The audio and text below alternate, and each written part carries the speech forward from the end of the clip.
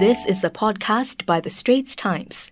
Hi, welcome to Health Check, a podcast series by The Straits Times. And I'm Senior Health Correspondent Joyce Steele. You're listening to the second episode of a two-part series on online doctor reviews with our special guest, Professor Jeremy Lim, the Director of Global Health at the National University of Singapore's Saw Swee Hock School of Public Health. So online reviews were carried on an online platform that attempted to match patients with doctors, but the reviews were later removed. Prof. Lim points out that the underlying issue is the matching of patients and doctors. I speak to him to find out more about what patients can do to find the right doctors. So hi Jeremy, welcome to Health Check. Hi Joyce. So what are some of the things that people can do to make sure that they get to the right doctor? A lot of it is really inferred through Googling the doctor, going to search engines and reading the doctor's bios and understanding the papers they have written, the sites for their overseas fellowships and so on. And from there, I guess patients have to take all this in and then infer that yes, this is a doctor who has a lot of experience in a particular disease. And that's something that most people can't do actually. Yes, and even if you could do it, it's really more an intelligent guess than knowing for a fact. So it would help for doctors to actually put out all this information out there. Yes, but as doctors, there is understandably a lot of hesitation because of the fears that patients and the lay public may not understand or know how to interpret the data carefully. And in fact, this really does have precedent. Many years ago, New York City was one of the pioneers in publishing outcomes data and starting with cardiac surgery and putting out for all the cardiac surgeons who operated in New York City hospitals, just how many surgeries did they do, what was the mortality rates, and so on. And the challenge back then was the very genuine fear that doctors would then cherry pick.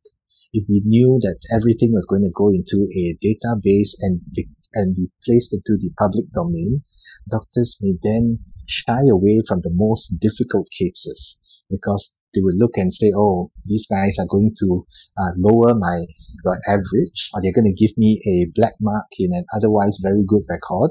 So I will tell the patient, no, I'm not the right doctor for you. Please go somewhere else. And this may ironically harm patient care even more. What has progressed since then is that the art and science of what we call adjustment has become much more sophisticated. And while we say, yes, every patient is different, but then statistically we're in a much stronger position now to be able to look at the patient's condition, what are the pre-existing maybe morbidities like diabetes, kidney disease, and really so on, and to take all these into account as we look at a doctor's performance. And what is fairly common to understand now is to look at the expected performance over the actual. Right. So it is a bit like what the education ministry uses when it talks about value-adding schools, right? Based on the student population's PSLE results or the O-level results, you can then build a mathematical model to predict what their next higher exam results would be like. And if it's higher than that, then the school is a value-adding school. If it's not, then it's not a value-adding school. And these parallels with much more sophistication do exist in the healthcare world. I see. So that's something that other people can come in and help with. Yes. And various other countries have already started to do this in a big way. And some of the top centers, like the Cleveland Clinic does this and puts out all this into the public domain. Interesting. But how about those, if you're a doctor and you're new and you haven't really done that many operations? Well, if you haven't done so many surgeries or any really procedures, then perhaps you shouldn't charge at the point that people ask how many procedures have you done, because it's really a function of finding the right value. And in healthcare, very crudely, value is the outcome divided by the resources needed, which for the patient is really money and time. So a less experienced doctor who hypothetically would have slightly poorer outcomes, then should be expected to charge less than a doctor who is more experienced. And as the doctor's experience grows, the doctor should be able to price correspondingly higher. Mm-hmm. That makes a lot of sense. It's good for consumers, but I'm not sure how it will go down with the doctors. But then, Joyce, the world has changed so much. The black box is slowly being opened, and I would urge my really fellow medical practitioners to recognize that these changes are inexorably coming, and it's better for us to ride the wave, lead the changes rather than be swept away by this wave that will come whether we like it or not. Now, if you like what you're hearing so far, do subscribe to Google Podcasts, Spotify, or Apple Podcasts. Do like us and give us a rating. Now back to our conversation with Associate Professor Jeremy Lim, the Director of Global Health at the National University of Singapore's Saw Swee Hock School of Public Health. So when your friends and family ask you to recommend a doctor for them, right, what are the things that you will consider when you decide which doctor to refer them to? Well, Joyce, I would say I'm in a reasonably privileged position that I interact in the course of my day-to-day work with many, many doctors. And so I do have a reasonable sense of the doctors, not just through their clinical interactions, but also through social interactions. You have a sense of what their personality types are. Singapore's regulatory regime is a pretty robust one, so rest assured that the doctors are overwhelmingly competent and safe, right? But are the doctors the right ones for you? That's a function also of their personality type. And what in practice I do is that I would ask the relative or the patient who is asking this question more about themselves. What's their usual style of decision making? Do they like to be active participants in the clinical decisions made? Like, should you have surgery or should you have radiation therapy? Or are they the type that would prefer for someone to decide for them? And we all know the type of patient who very legitimately would tell the doctor, this is very traumatic for me. I'm very scared. I'm in no position to make any decisions. Doctor, tell me what to do. And that's very legitimate, right? We really shouldn't hide behind the autonomy of the patient and force patients into making decisions. What then as doctors we would need to do would be to spend a lot more time with the patients, understand the patients better, and then help to guide them through this process. I would understand the personality of the individual who's asking, what the price points are, and the financial threshold for any unexpected events, because there will always be an element of uncertainty in healthcare.